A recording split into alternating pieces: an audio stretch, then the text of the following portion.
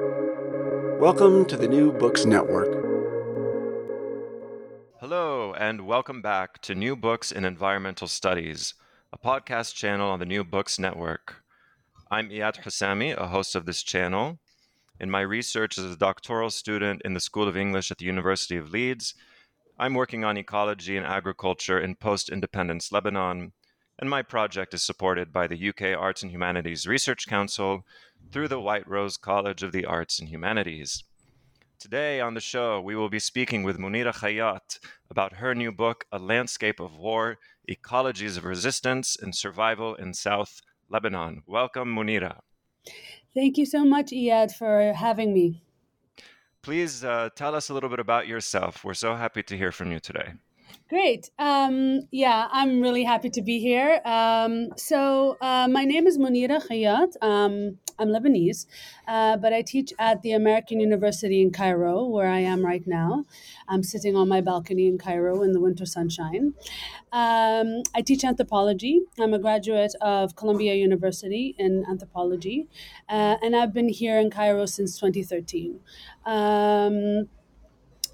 My work is on war, which is a topic that not only consumes my intellectual life, but has been a big shaper of who I am, because I grew up in Lebanon during the Lebanese War, or the Lebanese Civil War, which lasted for the entirety of my childhood. Of course, in the aftermath of that, I experienced numerous other wars in Lebanon and the ongoing disasters that continue to engulf my homeland. That's a bit about me. Okay, nice to have you from Cairo. And so your book, which I'm very excited to discuss today, can you tell us a little bit about the origins of this project? Yes. This book is about life in war. And as I just mentioned, this is something that I am both a student of and a subject of. I always wanted to work on war. But it was a confounding topic for me in the aftermath of, the end of the war that consumed my childhood, as I couldn't really find it in the world in ways that brought it close to my senses. Fortunately or unfortunately, rather, I would say, or let me put it this way: unfortunately or fortunately, depending on how you look at it, the 2006 war that Israel waged on Lebanon, that has come to be named called the July War, took place right as I was about to embark on my PhD research. This war, that was a very destructive war, brought war back into the world in the way that I was able to study it and its aftermath in the years between the years of 2007 and 2009, when I did my PhD research. What I was looking at, or what I wanted to actually say about war, and this is what this book is about, is that war is not merely a place of death and destruction.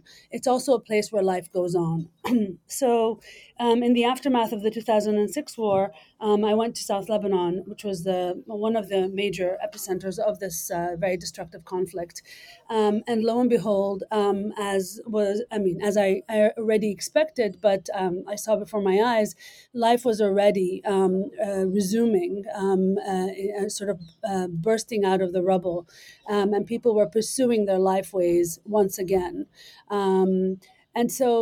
What I look at in my work on war, which makes it different in attention and in framing from much of the work that has been done on war, is its focus on life rather than death, and creativity rather than destruction. That's a beautiful way of introducing the book. And maybe we can continue staying on some of these key terms and discuss some of the core concepts in your introduction. So, your title, A Landscape of War, let's start there. You conceptualize war in your introduction as beyond the violent event. You foreground its qualities as an experience and also as an object of analysis. You define war at one turn as, quote, a living environment, and you even endow war with seasons, mawasim al-harb. Meanwhile, landscape in your work is a medium and a method. Landscape allows consideration of these twin forces of care and destruction that define war. So I'm curious about the tension between landscape and war. Does that mean landscape is not a living environment or context in your work? Why or why not? Okay, great. Thank you so much for this question.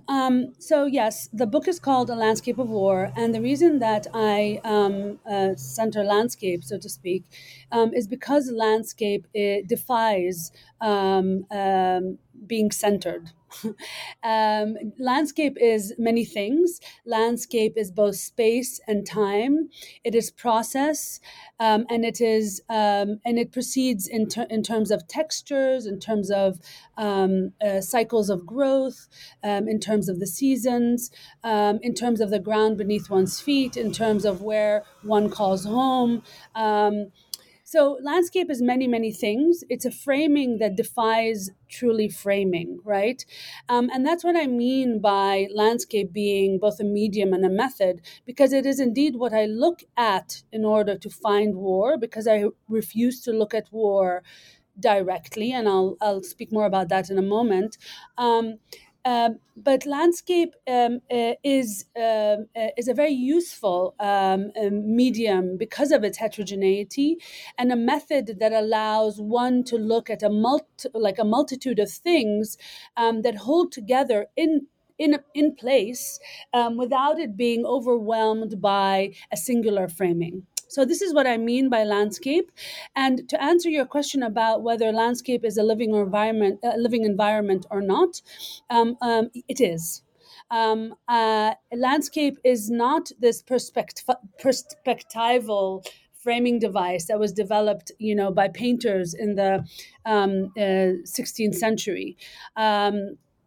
But it is understood more in terms of living processes, in terms of space, in terms of place, and in terms of time. So landscape is a constant becoming, and it really, it's a great sort of framing device for South Lebanon, because South Lebanon is an overwhelmingly potent landscape, because South Lebanon is Jabal Amil, it is Galilee, right? It has biblical significance, but it also has significance, through the ages, right? It's a site of Roman ruins, of Roman activity and presence. It's a site of Crusader castles. It's a site of agricultural processes that transcend, the more the shorter, let's say, lifespans of humans, such as olive cropping, right? And it's also a site where people plant tobacco, which is a more human-centric and capitalist-driven cash crop that has been actually planted in South Lebanon from the 16th century. Landscape is also very important to war, because this is a site. South Lebanon is a site of guerrilla warfare. So this is it's a landscape where mechanized aggression, like military aggression on behalf of the Israelis, has often met its match in the resistance that is mounted by various resistance forces in South Lebanon, from the Palestinians to the leftist forces, the communists and others, to the current day military presence of Hezbollah.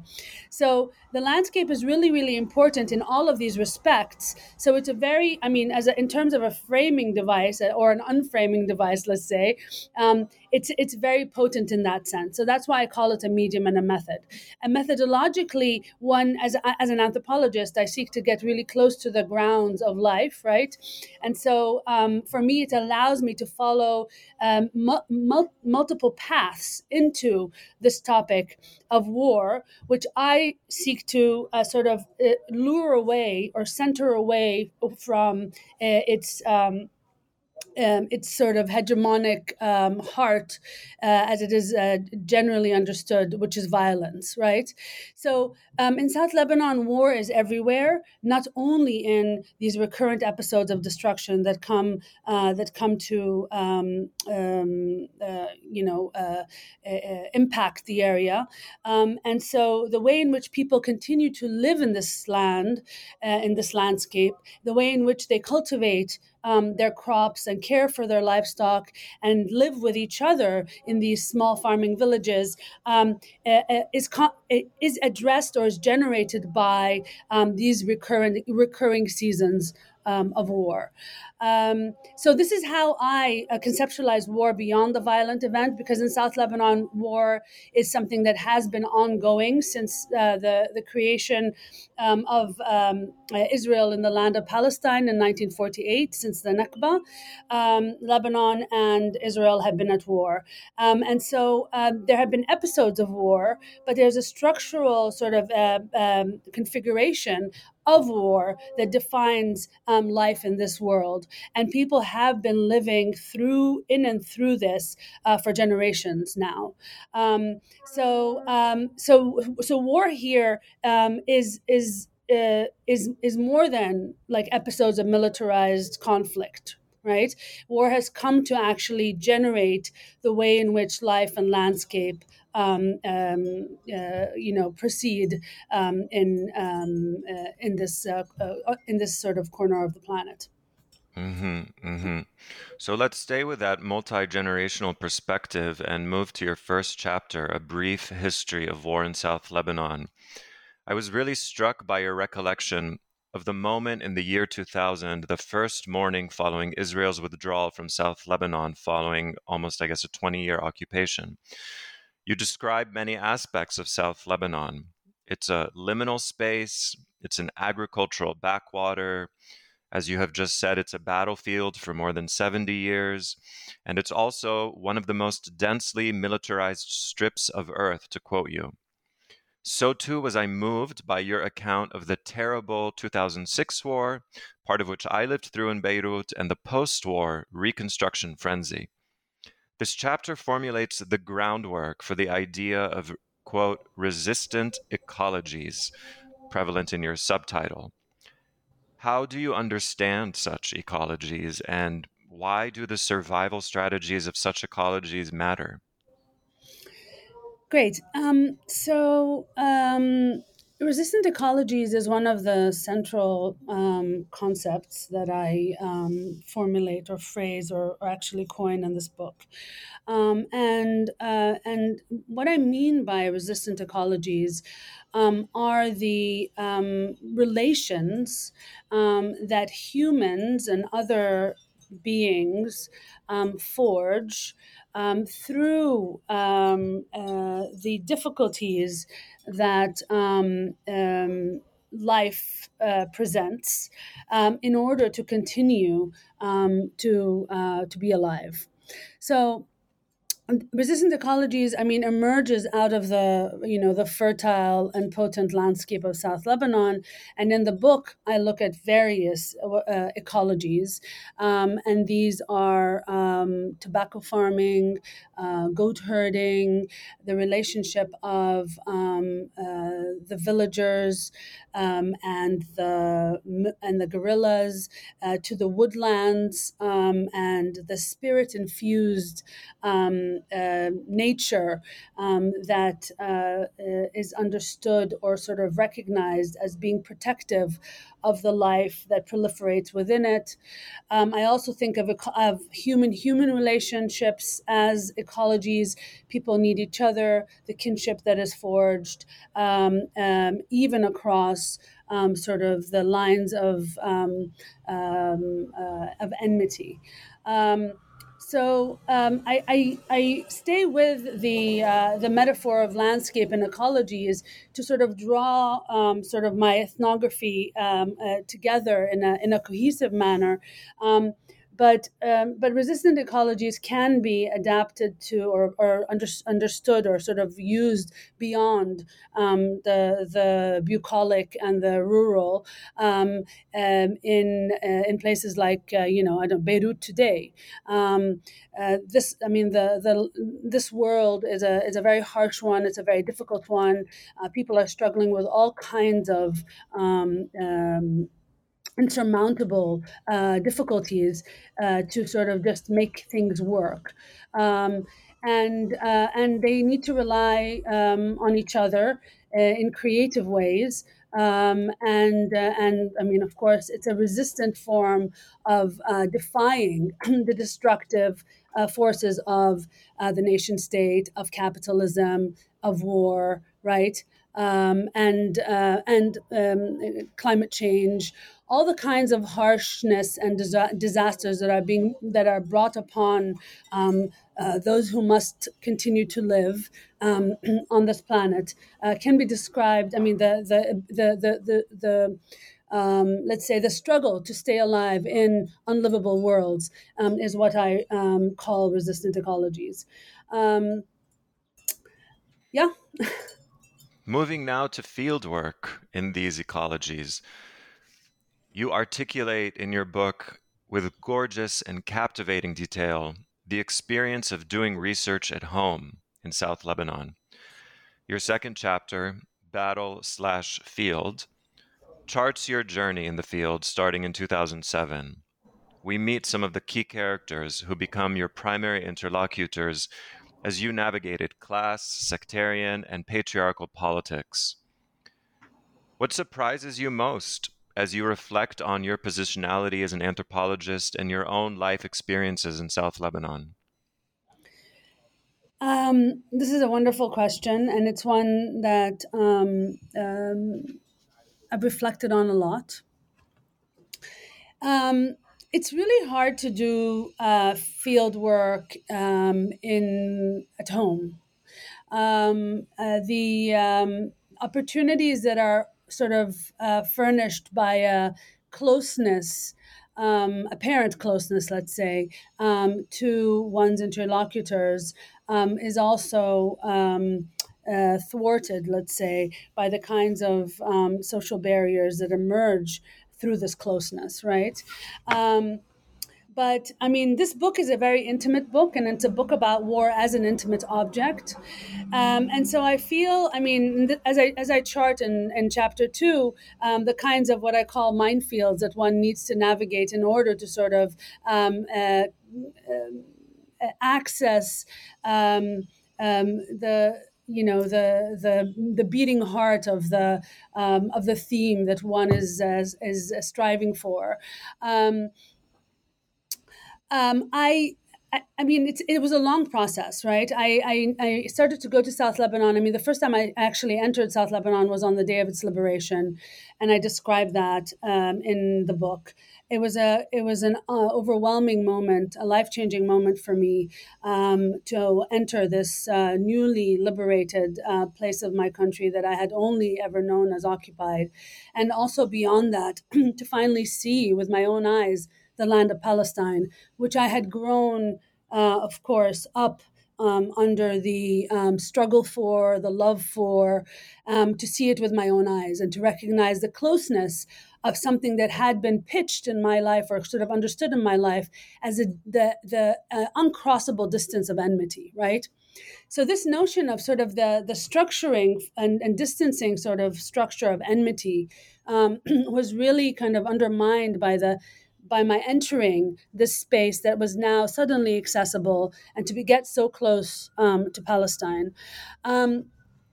These were overwhelming experiences, and I wrote about them and have been writing about them for decades now.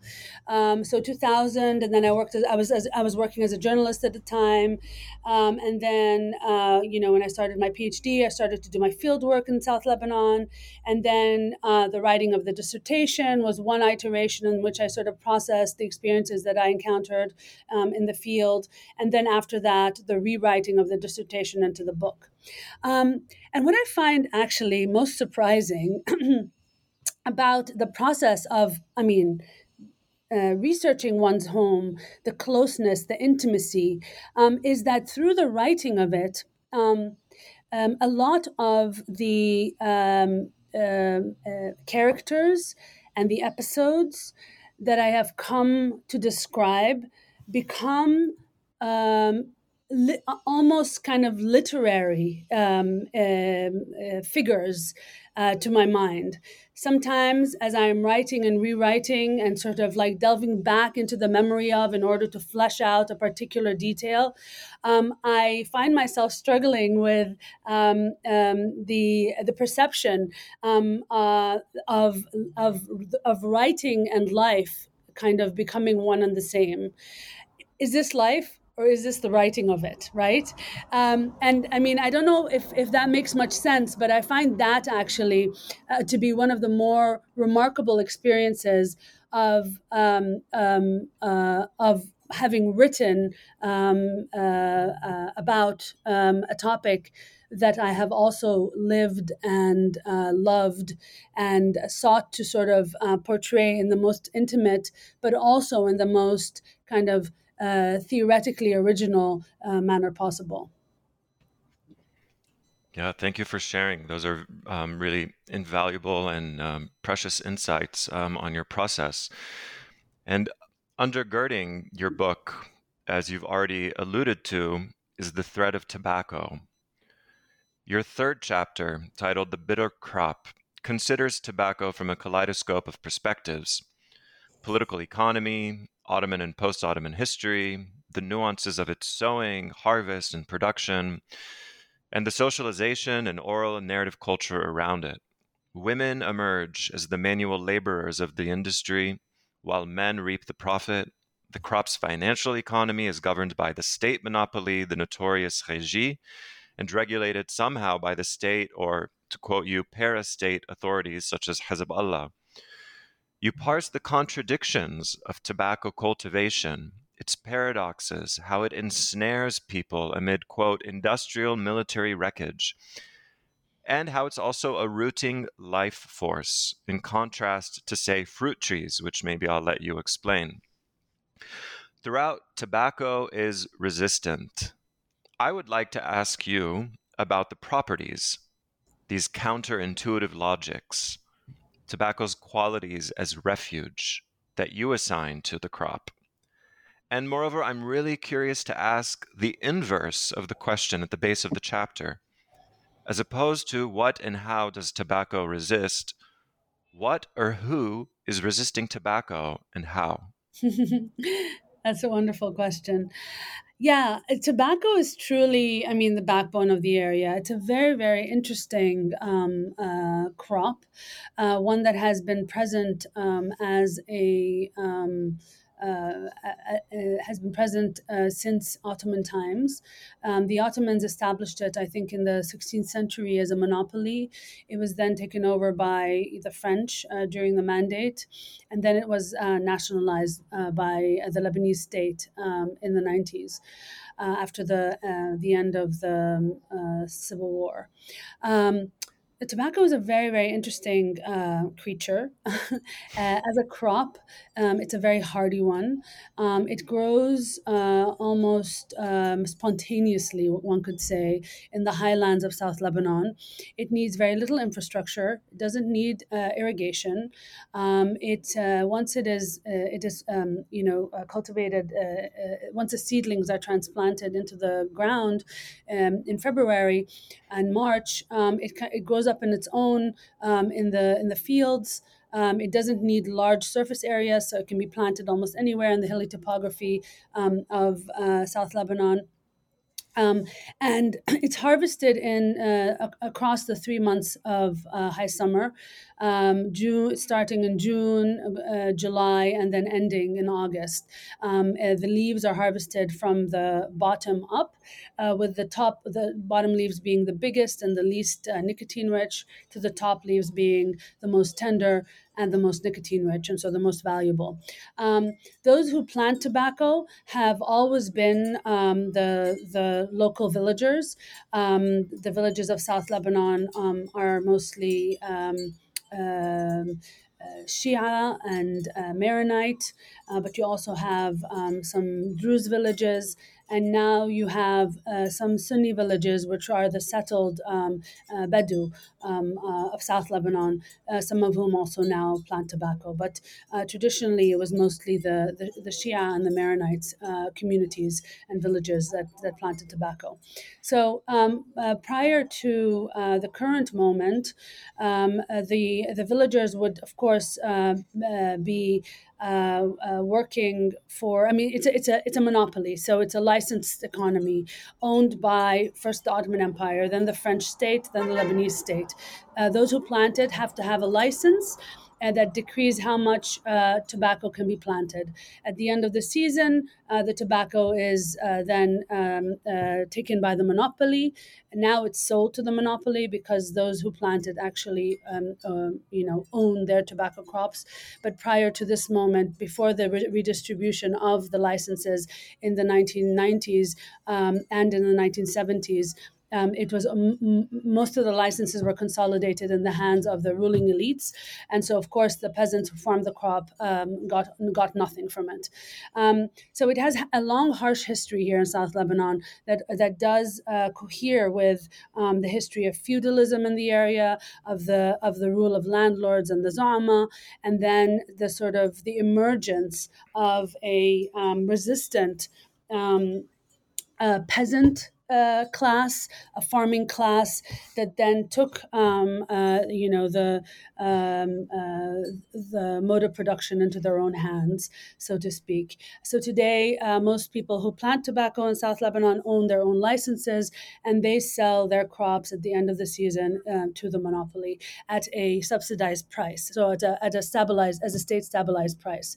So this is one. I mean, it's a harsh history, but it's one that is remarkably kind of consistent throughout all of the upheavals that Lebanon and the region sort of underwent, from the fall of the Ottoman Empire through the British and French mandates, through the era of the nation states and the onset of wars with the establishment, after the establishment of the state of Israel.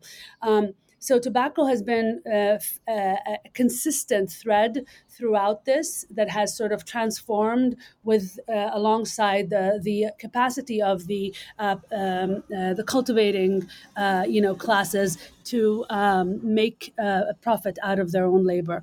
Now, the interesting thing about tobacco and war is that tobacco works well with the time spaces of war because it is a resilient sort of weed.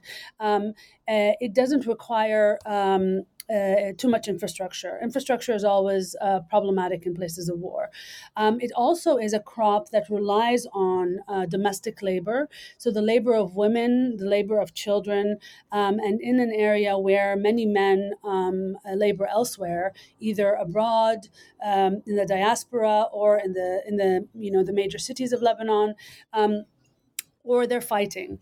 So the villages are mostly inhabited by women, the elderly, and children, and those are the folks who actually work tobacco. So in many ways, it's a supplemental income that actually allows people to stay at home in their villages through seasons of warfare, and allows them to have a consistent or a reliable income at the end of each agricultural season. It's resistant in that sense, and the locals actually call it such. They call it nabtat al-muqawama. They call it the resistant crop, but they also call it nabt al-murra, which is the bitter crop, right? And I like to sort of draw attention to the ambiguous sort of faces of tobacco as both a life-giving, but also kind of a life-sapping cycle, let's say, or agricultural effort or plant.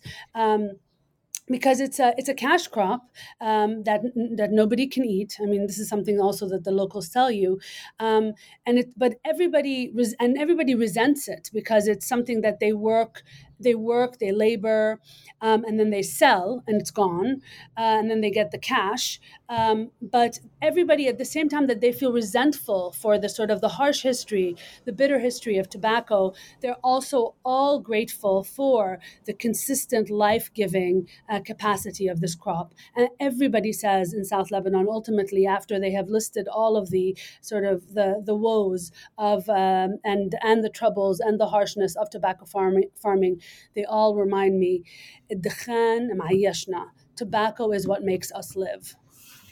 And to answer the final question in this fascinating section, is you ask the inverse of the question that's at the base of the chapter, as opposed to what and how does tobacco resist, or who is resisting tobacco and how. I mean, anybody who can sort of get away from the drudgery of tobacco farming does. So everybody says tobacco makes us live, tobacco is what taught us. But the moment that one has an ability to kind of not farm tobacco, they're out of there. So in some ways, I mean, it's really like the last recourse of those who have nowhere else to go. And I think this is actually really important, because many people actually, when they're looking at war or spaces of war, they often fail to note the lives of those who truly, those who stay, who truly have nowhere else to go, right? People pay attention to refugees. People pay attention to those who have gone out. People pay attention to those who are killed. But those who stay, and those who struggle, and those who resist, and those who are steadfast within these really unlivable worlds, are who I'm paying attention to. And tobacco, yes, it is a harsh crop. Yes, it is a nasty, capitalist industry. But from the perspective of those who have to live in those harsh worlds, it is a lifeline, right?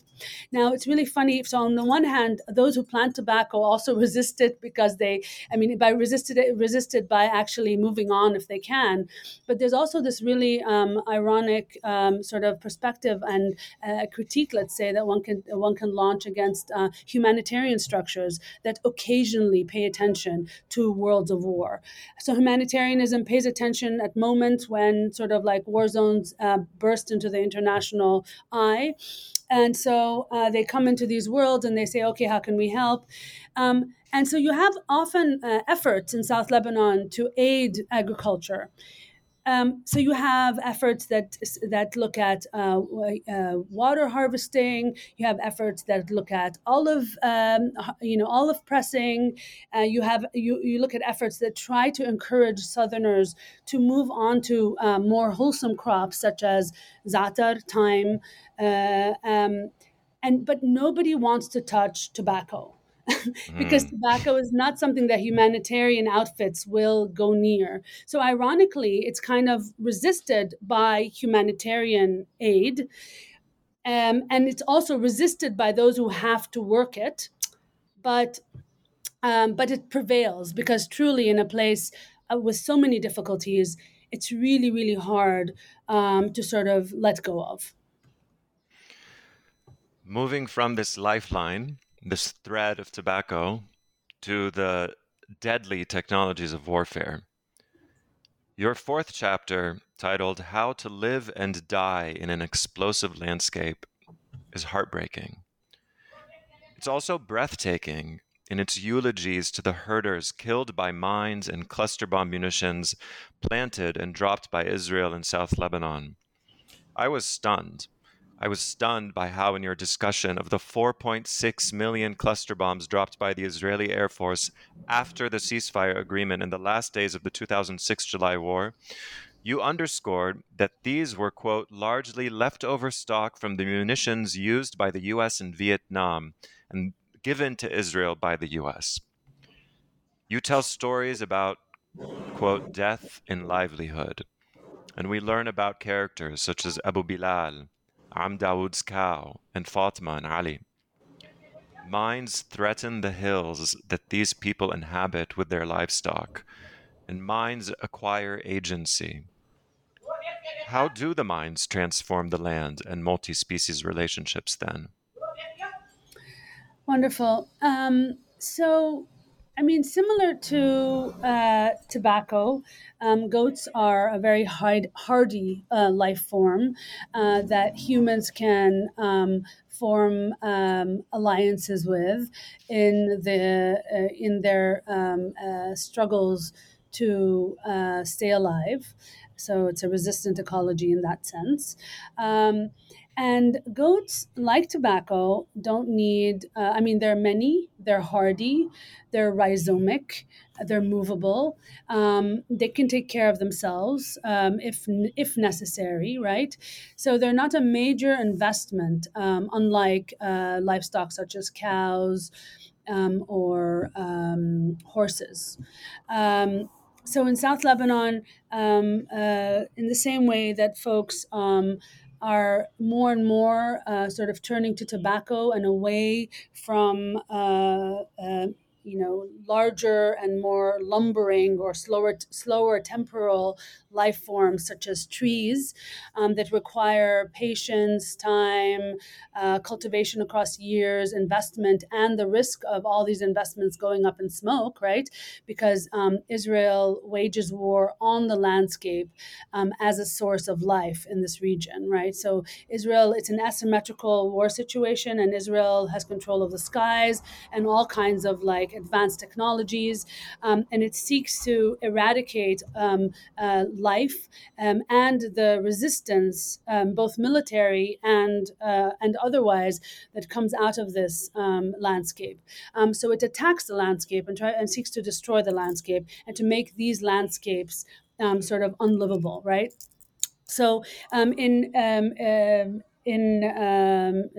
attacking the flora, right, it has destroyed the woodlands because woodlands shelter gorillas, and so it has also destroyed orchards in this regard. So people turn to tobacco, which is hardier and sort of more movable and less of an investment. So when it comes to goats, it's a similar move, and goats are they're small, they're light, they're hardy.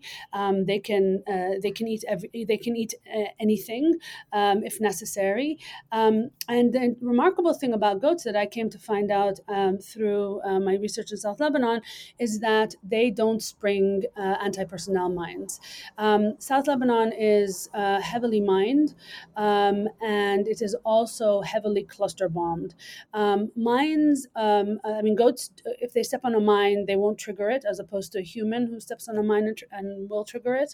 But there's also the question of cluster bombs, which were thrown by the Israelis, coating South Lebanon, in particular the woodlands, which are actually more of a problem and harder to live with because they're more unpredictable. But still, people in South Lebanon have to sort of take life into their own hands, and they can't forsake the land because they need the land in order to be alive.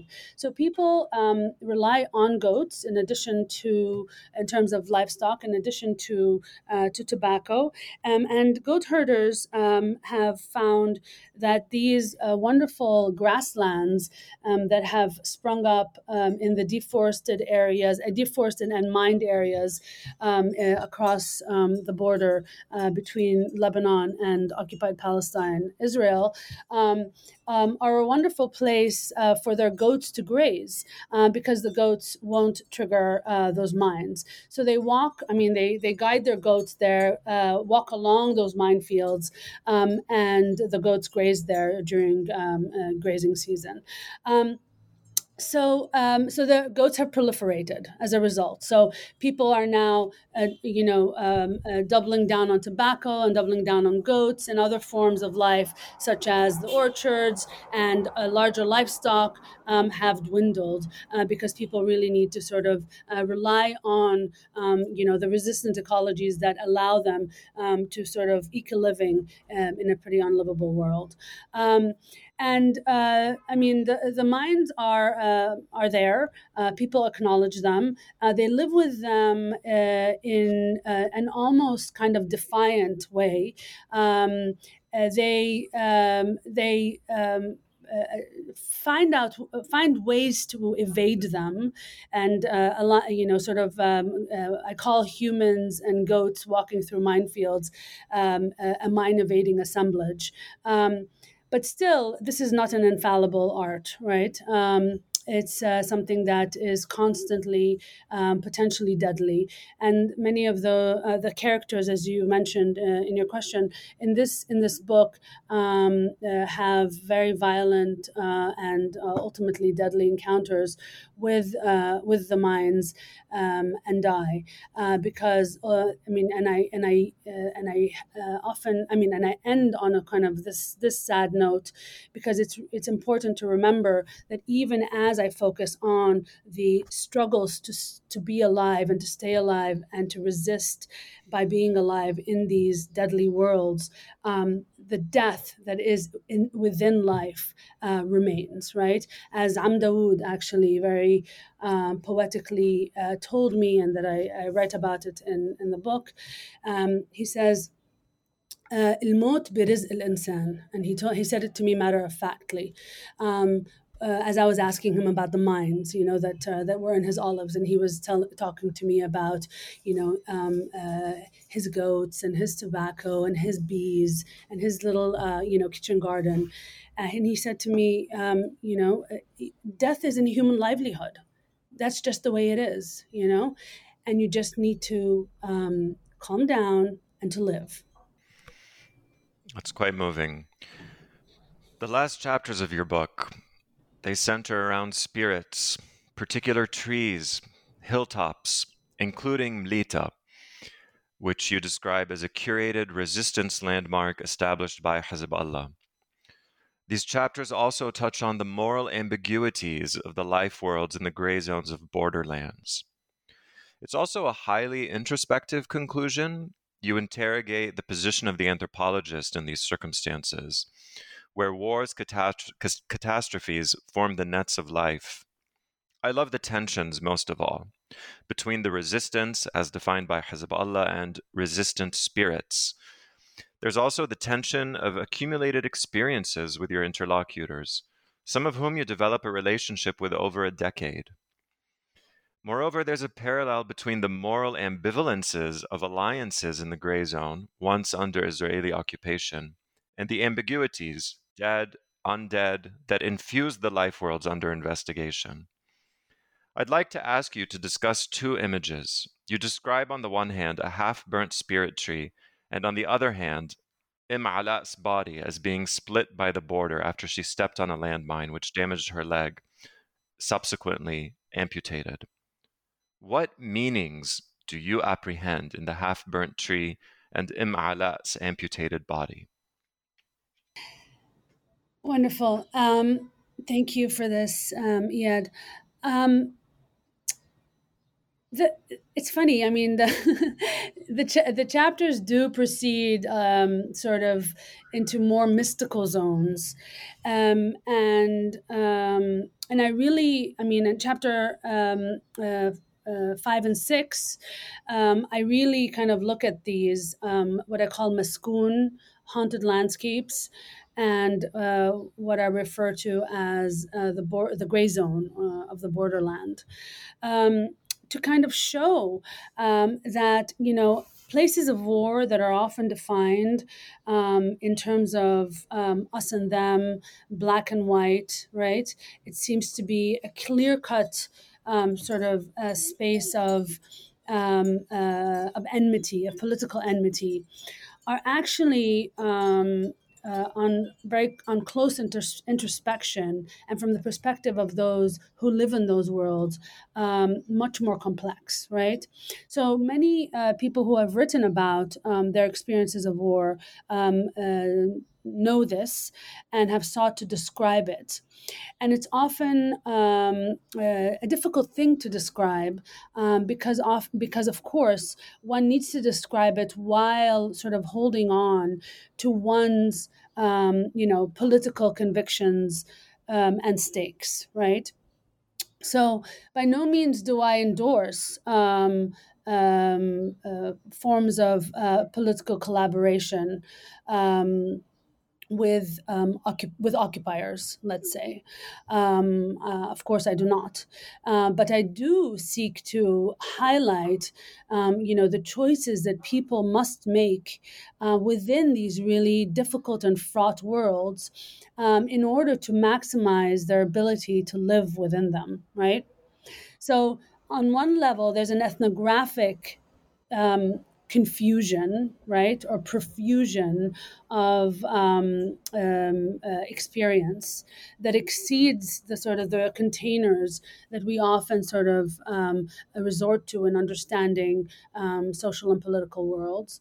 But on the other hand, there's a need to underline the fact that um, resistance is my focus, and I really admire the creative strategies that are undertaken by those who have few choices in front of them, to hold on to life. Okay, so that being said. I look at in the chapter entitled Maskoon, I contrast Mlita, the resistance tourist landmark that was erected by Hezbollah in 2010 to sort of celebrate their divine victory in the aftermath of 2006 against this deadly oppressor and aggressor, which is Israel.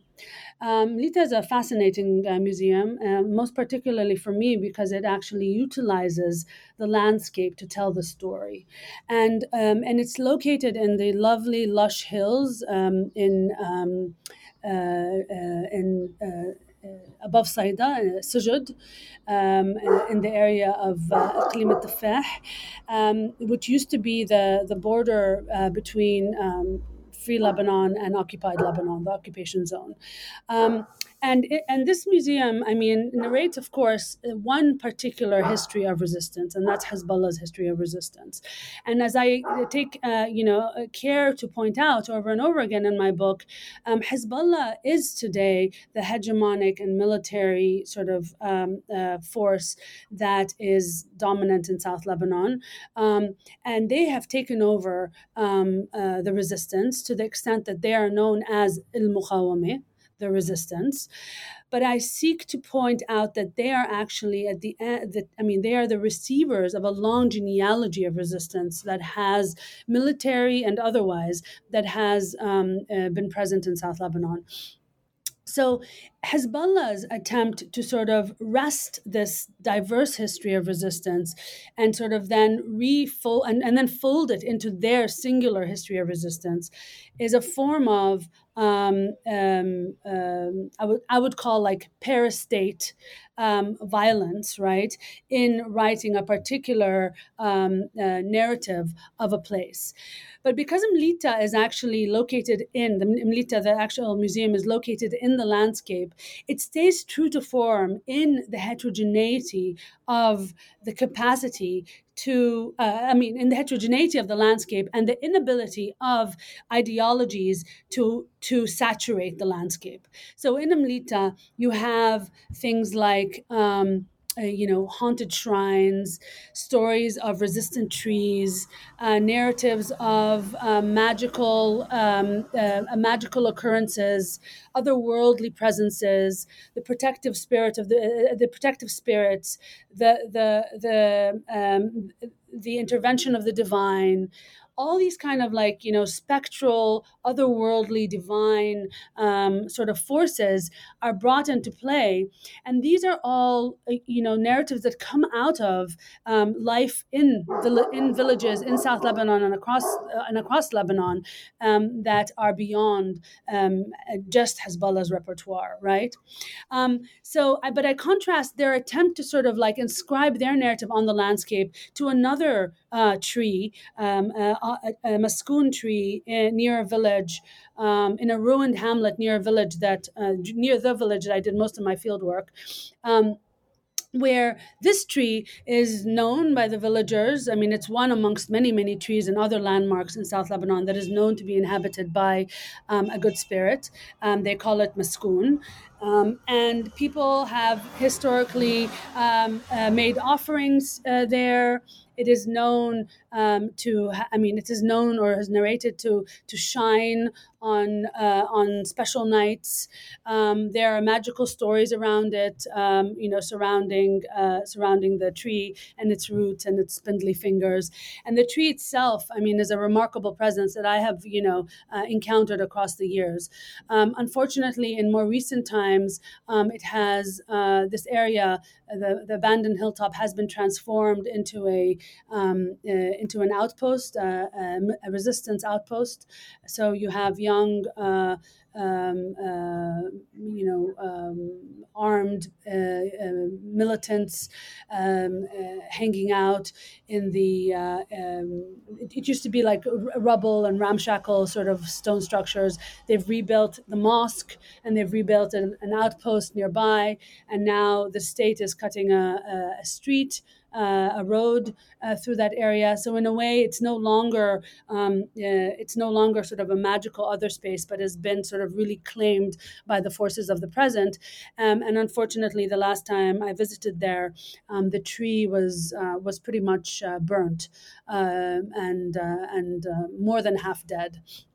But people still sort of regard it with awe.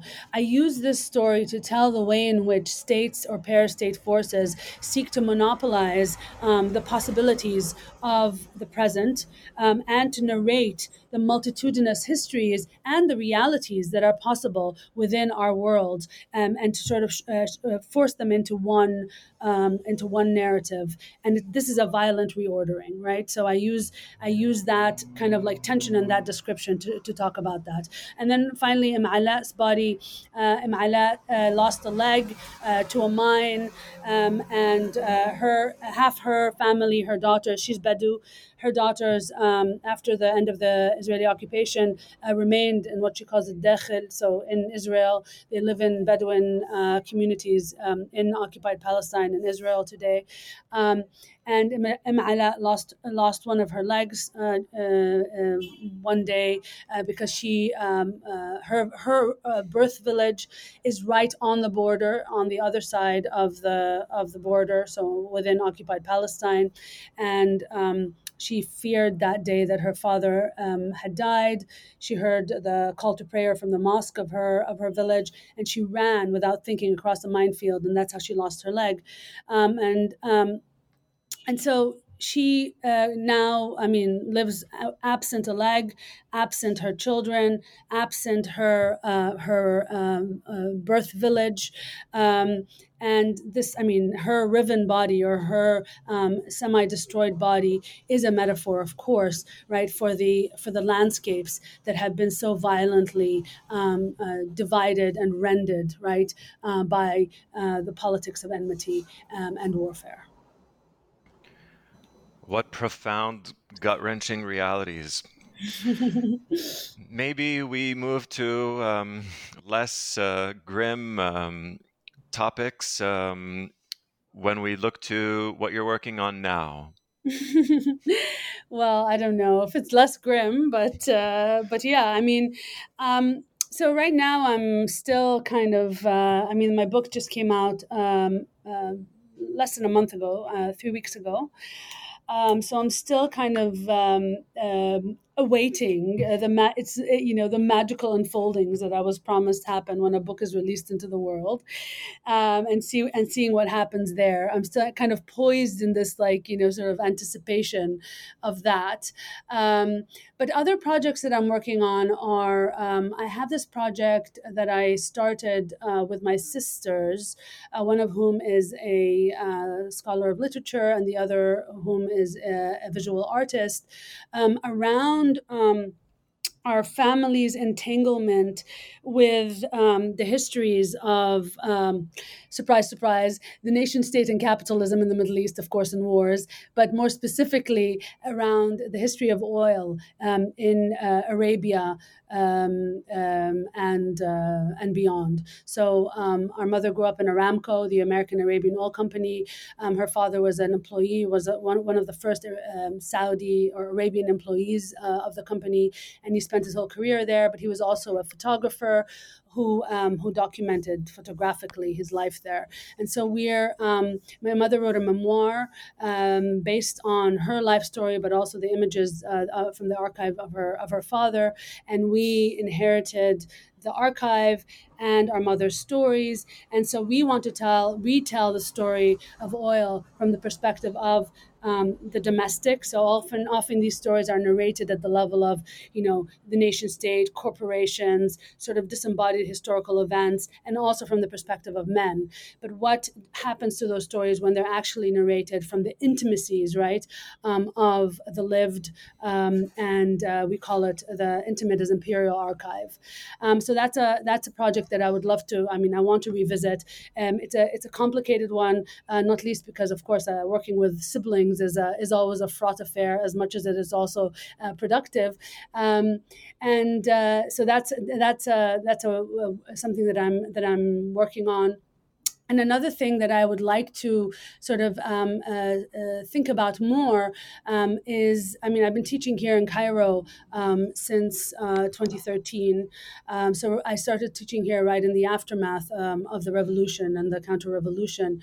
And I found that teaching anthropology or the social sciences in a place where the possibilities of the political become more and more constrained, there becomes a sort of a rush into the refuge of the social sciences as a place that can sort of like one can imagine otherwise, one can sort of like figure out what is going on in the world. So I really want to talk about sort of the centering of the social sciences as both a refuge and a place of imagining otherwise within revolutionary and post-revolutionary worlds, and this includes also, of course, Lebanon. And finally, sort of riffing on the topic of war, I really would like to continue to work on war. I don't think I can ever really let it go. And I really would like to, on one hand, write a book about war that is more accessible to sort of the reading public, that is not so academic. I'd like to rethink war I'd like to reframe war theoretically in that book in a way that is accessible. But I would also like to figure out ways of writing my more novelistic tendencies, and kind of write less academically in that regard and more poetically. So that's pretty much what is on the table. As soon as I can sort of take a breath. Those sound like wonderful projects, Monita. Thank you so much for being on the show. I really enjoyed our discussion and wish you a wonderful end of year and happy new one. Thank you so much, Iyad, for having me. I really enjoyed talking to you.